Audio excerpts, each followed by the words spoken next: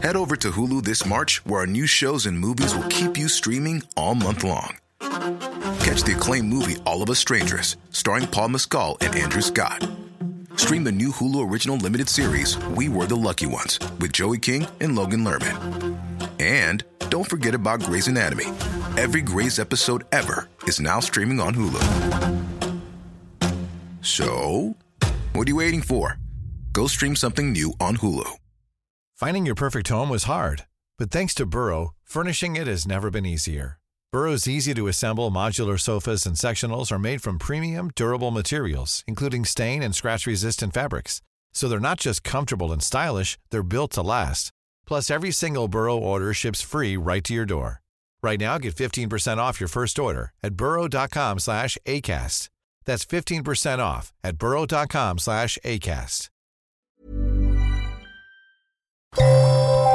The Guardian. Hello and welcome to the Guardian Books Podcast with me, Richard Lee. And me, Sean Kane. This week we talked to the writer Ben Aaronovitch about his latest book in the best-selling Rivers of London series. Later in the show we'll be talking about the long-awaited third instalment in Hilary Mantel's Cromwell trilogy, The Mirror and the Light. Ben Aaronovitch began his career in screenwriting, writing for TV juggernauts like Casualty and Doctor Who. His fiction is cut from something of the same cloth, with his best-selling Rivers of London series following the adventures of a young officer in the Metropolitan Police who meets a ghost and winds up working for the Folly, a secret branch of the Met that handles the supernatural. When he came to the studio to talk to Sian about the 8th book in the series, False Value, she began by asking him about London and the vital role the city plays in his fiction. I'm a Londoner. Yeah. And so therefore my relationship of London is that I'm a Londoner. That's my relationship with London. And if you're a Londoner, London, you have a different relationship with London than people who have come into London. People who come into London for whatever reason, like yourself, have come in for excitement or work or desperation, or that London is a kind of a screen upon which they project their fears and their hopes. But if you're a Londoner, it's where you went to school. It's where you went to cinema, your first nursery, your first film. I remember going to see Robin Hood, the Disney Robin Hood down. That was like my first proper West End film. Going down with my parents, and there were buskers and all that kind of stuff is basically kind of like for a Londoner. London is their small town. It's just a very big small town. Rivers of London was a massive bestseller. It's sold really well all over the world. Now we're on book 8 of these series, and they follow Peter Grant, who is he's seconded to the last officially sanctioned English wizard, who is working for the British wizard he's working for the Metropolitan Police, Thomas Nightingale, who is one of my favourite book characters. And they're so fun. And I was wondering about how you came up with this. There's a flippant answer to that. I was desperate. I needed money. I was going bankrupt.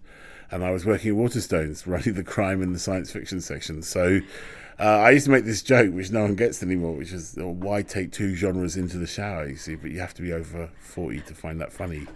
But somebody's laughing. I guarantee listening to this has found that funny. At least one person. I was looking around in ideas that I had rummaging around in my head for various story ideas, and one popped out, and it was called Magic Cops. And it was a television idea I had, which was basically, what it says on the tin. It was going to be magic cops that did magic. And I quite like the idea of kind of working class magic. The idea of people who kind of turn up and go, oh God, not another Balrog, kind of. And I always thought of it. as what happens if Gandalf joins the Sweeney. You see, that was just really jaded.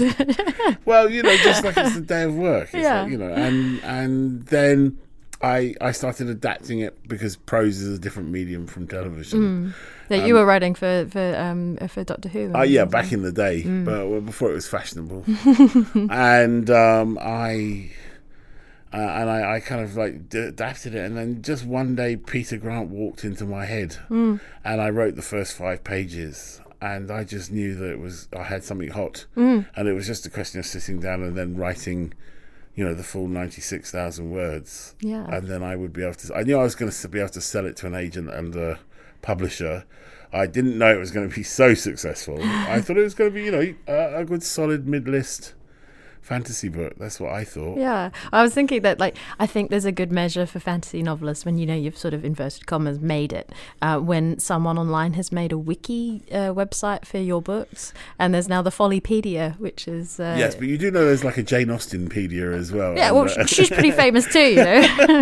She kind of made it. It's not just fantasy writing. No, but I think when you've got fans who are willing to sort of extensively sort of map and document the histories of characters and stuff like that. Well, the thing we found about the books is they don't sell to the audience we thought they were going to sell. So we thought it was going to sell exclusively to that audience, but no, it's a very general audience that's spread. When I go on tour, I'm meeting people from all over. Are you surprised by, say, people like myself who may have never been to London or not from the UK who love these books and love the setting so much? Well, given that even Scottish people like them, they must be all right. They must have a wider appeal. Given that London is the great Satan in the cosmology of Scotland, so no, not really. I like books about foreign places, so I completely understand. There's nothing quite like getting a good crime story set in a foreign country because you think you're learning something, and there's a horrible murder. What could be better? And I was wondering how you go about building a world like this when, just by the very nature of fantasy, you kind of have access to all the toys you could possibly want. That you are setting your own limitations about, what is logical and what isn't in your own universe. Well, I mean, part of it is I have my personal preference for what I think I want in my fantasy world, so that creates a kind of one level of restrictions. So I like certain things, so you're going to get those things. Yeah, I like maps. I like logical magical systems, but I also like whimsy. So I wanted a system, basically a sort of background where I could have both. Yeah. So whereas the kind of magic that Peter and Nightingale do is very formalistic. I mean, codified by Isaac Newton. So it's that kind of a magic where it's lots of rules and stuff like that, and there are the limit. I have very strict limitations. We actually follow the law of thermodynamics, so you can't create things out of nothing. You can't abolish things because the energy constraints. And then I have my rivers and my fae who could do extraordinary things out of whimsy, so that I can have a bit of sort of stardust magic, so like pixie dust magic that can be sprinkled over things. And so I basically just aim to have my cake and eat it. Yeah. That's what I have, so I can have both. I go, what do I want? And then I just strive towards making it. I make quite a lot of it up as I go along. Really? As needed. When I finish the story. The story is the most important thing. You then build the story, and you build the kind of world around the story. I mean, well, you mentioned people working in a world that isn't ours, and this London is very recognisable, I think, for either people living in this moment right now, but also people living in the UK or even really any major city.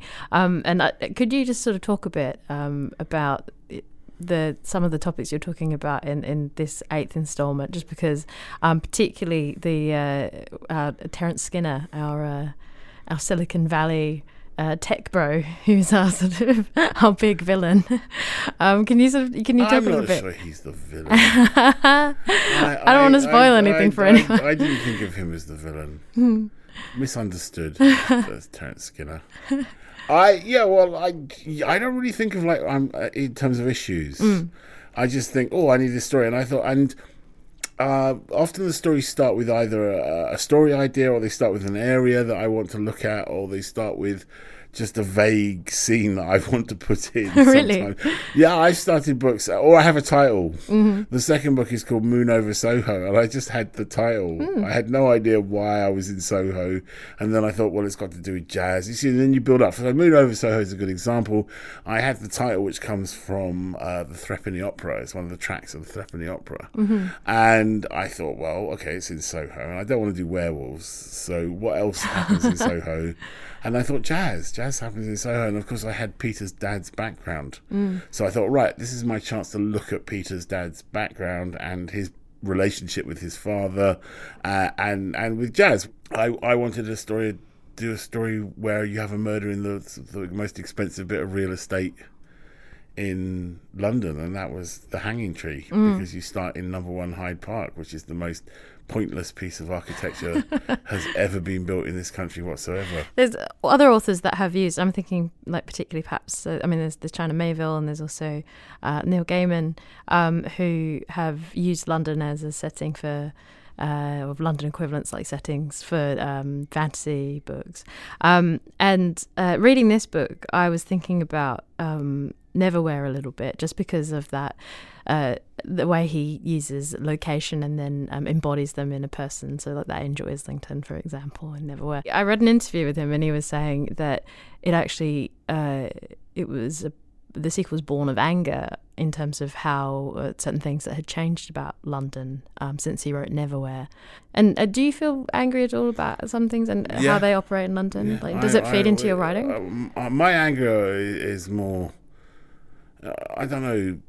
London is a huge city. It's always been a bit of a mess. It's never been a coherent city. And Londoners have never allowed the establishment to really get control. I think we were really at the point where, I think a couple of points in the 19th century, and now we're at the point where the gentry have made a concerted effort to seize control of London and take it away from the people that live there. But it never really lasts for long, and I feel we'll have some more riots and drive them out sooner or later. Really? You can see that from the concerted waves of efforts to try and drive the working class out of London. You've got to think about, for example, Charing Cross Road was built to demolish St Giles Rookery. These people were not rehoused, nor were the people who were driven out by the building of the Metropolitan line. None of these people were ever compensated or rehoused. They were just driven out. And then we got slightly more humane in the 1920s and 30s and 40s when we started shifting people out of London into the new towns and stuff like that.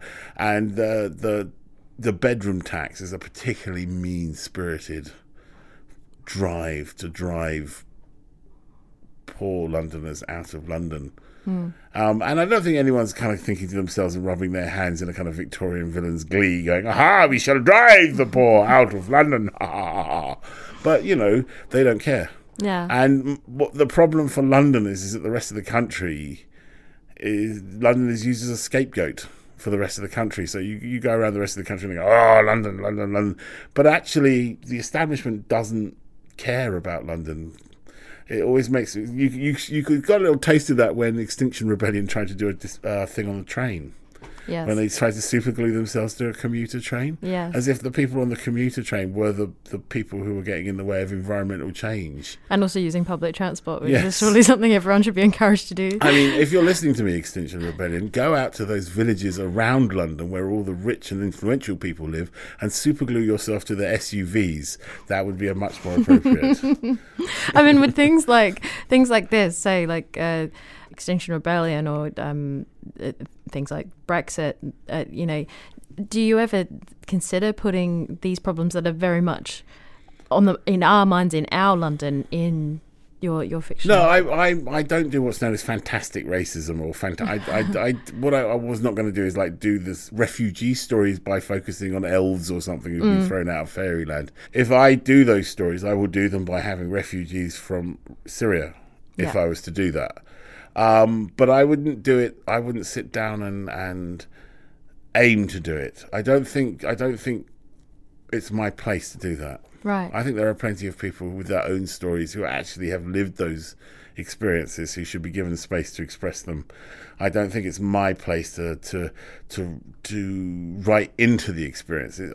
To reflect it, yes, because it is part of London. So to reflect it in the same way I reflect other parts of London, other good and bad bits of London, and to reflect the experiences of the mad diversity of the city. Yes. But I don't think it's my place to be going, "Oh, look, I shall make it so that magic becomes, I don't know, an analogy for drug addiction or something." What you were saying about reflecting the diversity of London, that's one of the wonderful things. So one of many wonderful things about these books is that how very true to form, when I did finally arrive in London, the London I saw on the page is very much one that I could recognise. And particularly with Peter, and Peter is mixed race, he's working class, and his she's from Sierra Leone. Yes. Yeah. And you have said quite a lot about this before, but, talking about how, say, like US publishers have handled Peter in terms of how he's... Well, funny, it's the covers. It's the covers, visual it's representation. whitewashing. They well, it isn't so much whitewash, just bugger it up. Yeah. And it was one of those things. I know what happened. I found out what happened is basically in publishing, especially when you're a first author, there's a limited budget for the cover. So what happened was they went out to find a mixed race actor to shoot a picture of holding a gun, because they're Americans and you can't have a thriller cover without someone holding a gun. And they went and got someone who looked... See, because he's not a villain, there's only two main black stereotypes in America who aren't villains, and that's the big hulking guy who's on your side and the skinny chattermouth who's on your side. And they went out and got a big hulking guy with no neck, and they shot him, and then it just looked really stupid. It didn't look like Peter. And then then just to compound it, they decided to black out him completely, which was just I don't even know why they did that. And there was no more money for another cover. So I just said, that's a terrible cover. But there's nothing you can do when you're first starting out as an author. You don't get any say, especially in America if you're a British author, in what the covers look like. You've been admirably vocal about publishing and how publishing handles diversity and badly. And particularly I'm thinking back... and the media in general. As a Londoner, right... It's very striking when you go into these national institutions like publishing and the BBC and the media and the press, right? You go in and how white they are compared to London. Yeah. Because you go to a mixed school, you go live in a mixed area, you have lots of mixed friends, and you go into these, suddenly you walk into the BBC, and the only black people, this is 1988 when I first walked into the BBC, it might have changed a bit, the only black people are the people who are working in the canteen and on the door. And literally, that is what you do. And in publishing, it's the same. It's all people from Hastings and, I don't know, places outside the M25. And they're lovely people, but they're not the most diverse group. No. Do you think there's anything... I mean, there's sometimes a lot of publishers have started bringing in things like sensitivity readers and stuff like that. I mean, how do you feel about those sorts of things? Do you think I think it's working? I think they're going to have to throw stuff at a wall until some of it works. Basically, sensitivity readers, I think they should be offered to authors. Yeah. If you want them, I think there's nothing never hurts if you're doing a subject that you're not actually intimately acquainted with yourself, to have someone who is read it for you. What you don't want is a kind of checklist, because that doesn't matter. And the thing is we can deal with this problem very simply. We just have more non-white people writing books, and then we don't have to worry about this. Well, it's what I always feel about sensitivity readers. It's like, why don't you hire those people to work at the publisher all the time? Yeah. I mean, this is very tangentially involved, but I found it interesting. It took me a very long time to realise that your brother is David Aaronovitch. Really? Even though you got the same last name and you don't look too dissimilar. Yes. Most people think I'm him half the time. He still gets tweets from people congratulating one of the books that he's writing. Yeah. So.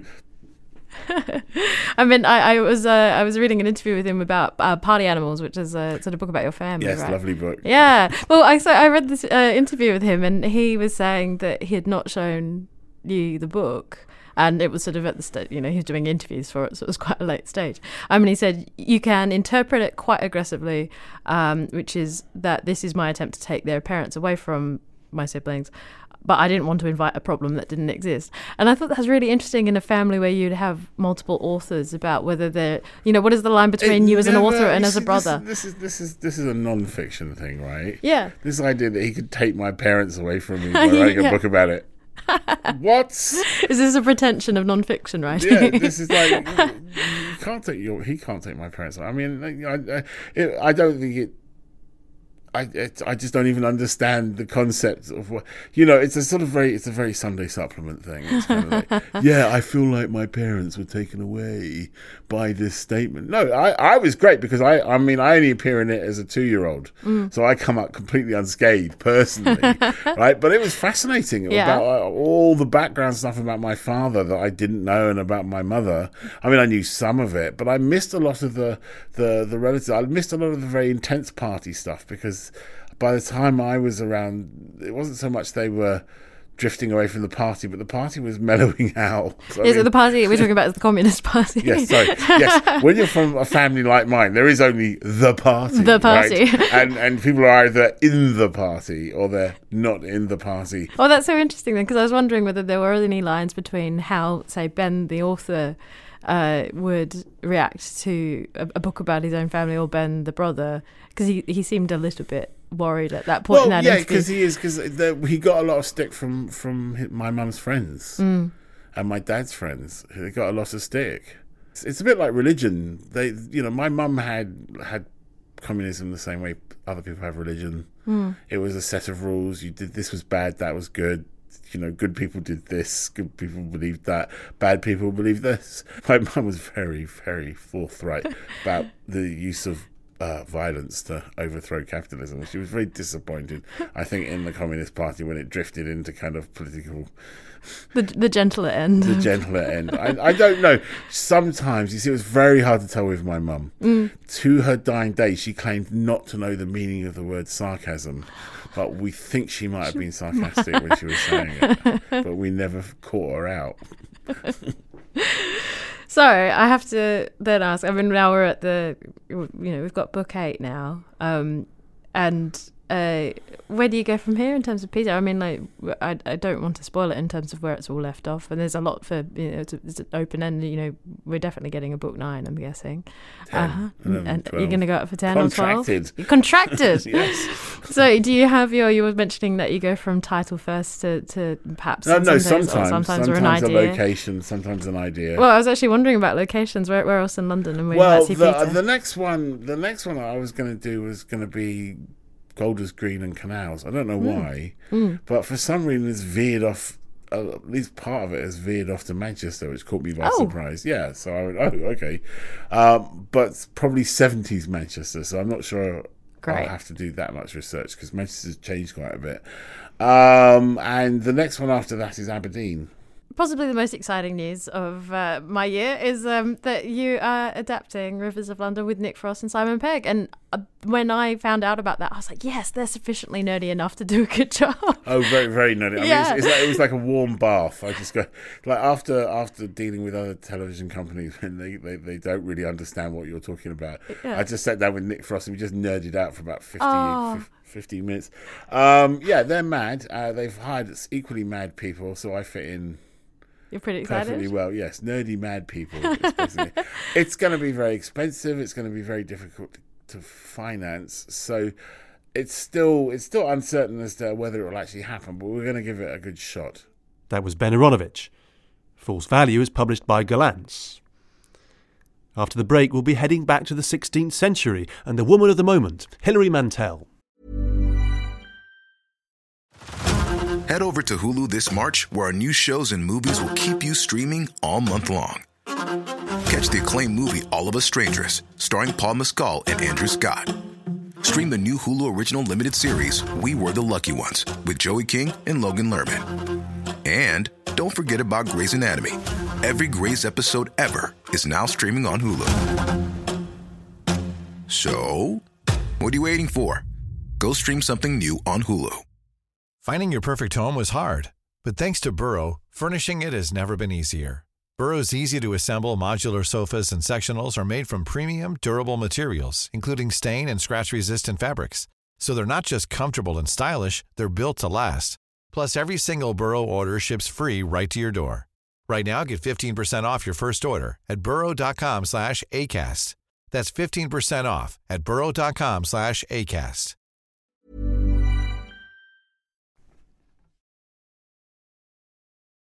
Welcome back to the Guardian Books podcast. Hilary Mantel may have had plenty of time to brace herself for success, as she quipped in The Guardian last year, but what a success it is. After 8 long years, Mantel is back with the final part of her Cromwell trilogy, The Mirror and the Light. Fans gave her the Harry Potter treatment, queuing at midnight to get hold of her latest 900-page literary blockbuster. So, Sian, what's it like? Oh, it's really, really good. Yeah, I mean, I'm not sort of one of those people that has been waiting for 8 years between Bring Up the Bodies and this.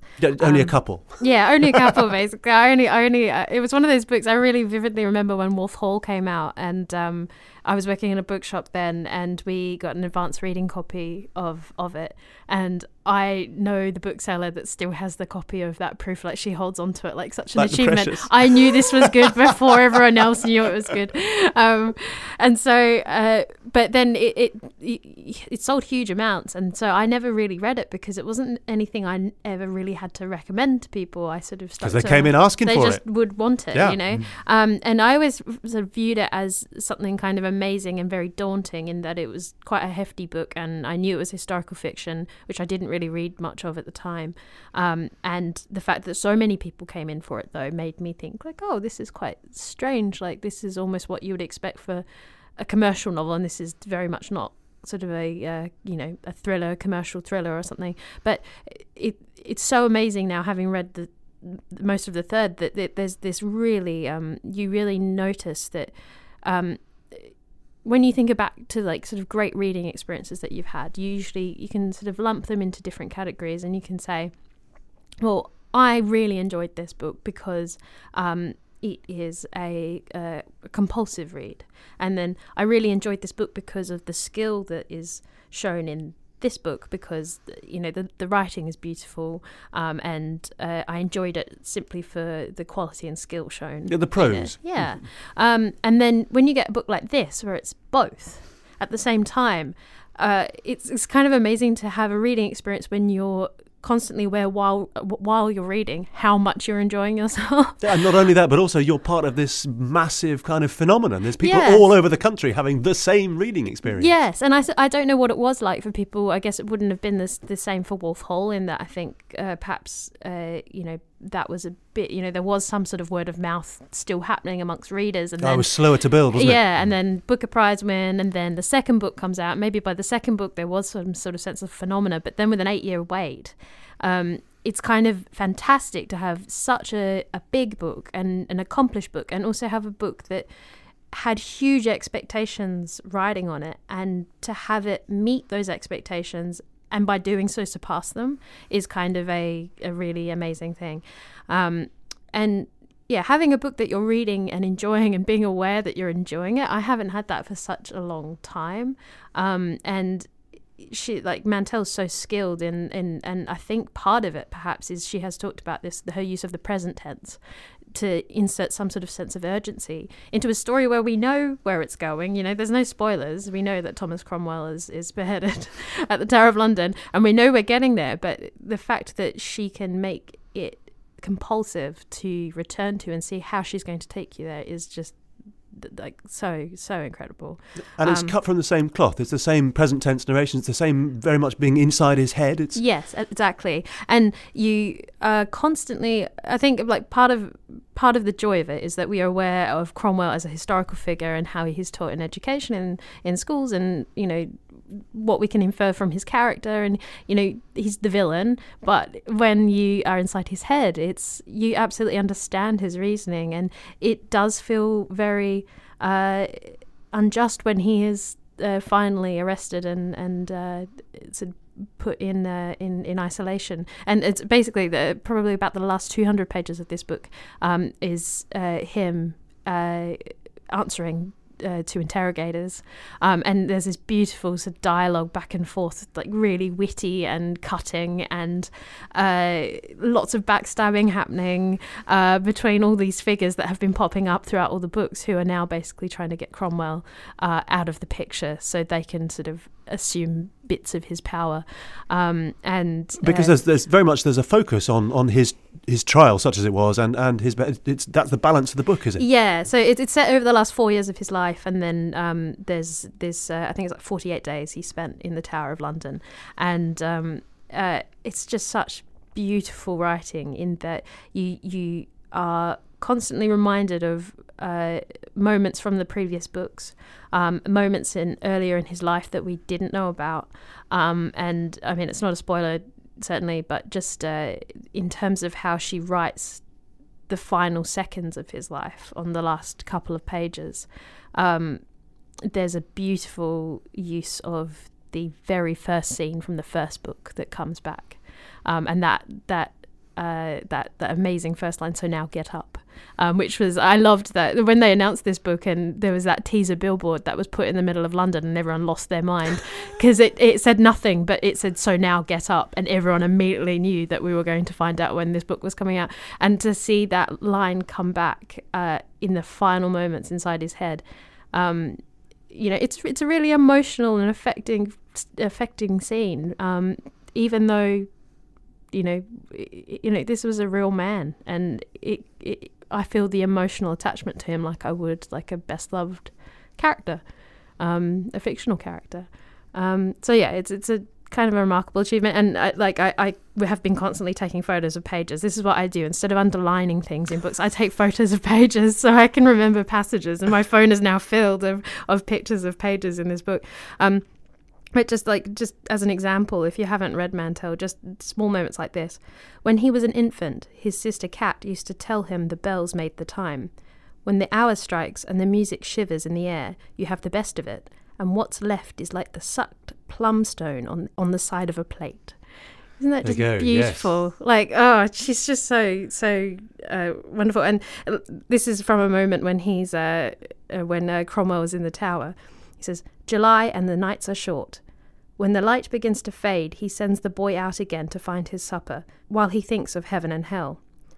When he pictures hell, he can only think of a cold place, a wasteland, a wharf, a marsh, a landing stage, water distantly bawling, and then the boiling coming nearer.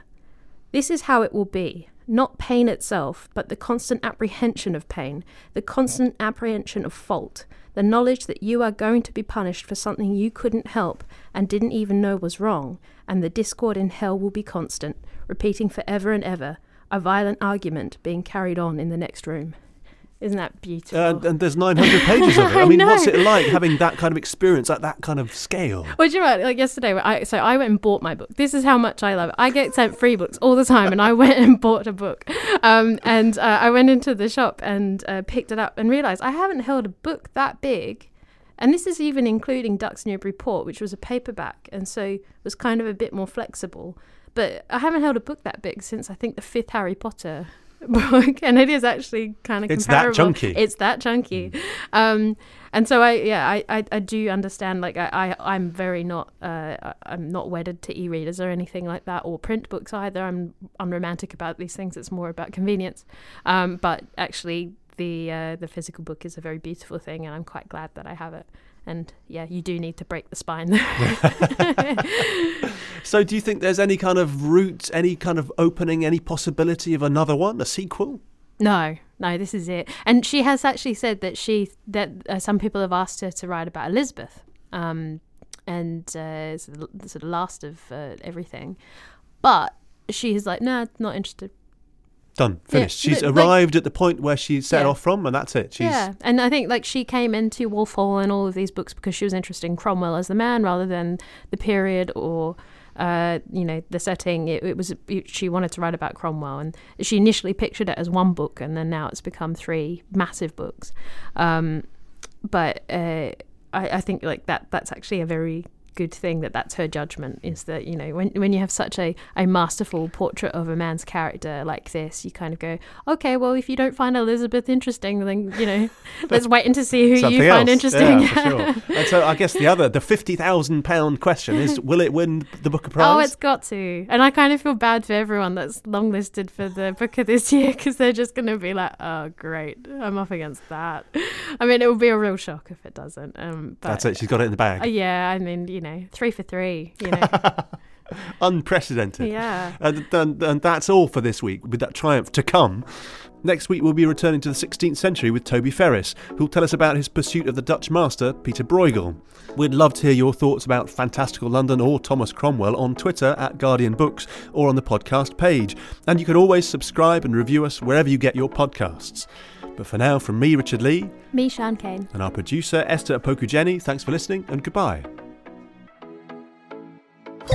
For more great podcasts from The Guardian, just go to theguardian.com/podcasts. Head over to Hulu this March, where our new shows and movies will keep you streaming all month long. Catch the acclaimed movie All of Us Strangers, starring Paul Mescal and Andrew Scott. Stream the new Hulu original limited series We Were the Lucky Ones with Joey King and Logan Lerman. And don't forget about Grey's Anatomy. Every Grey's episode ever is now streaming on Hulu. So, what are you waiting for? Go stream something new on Hulu.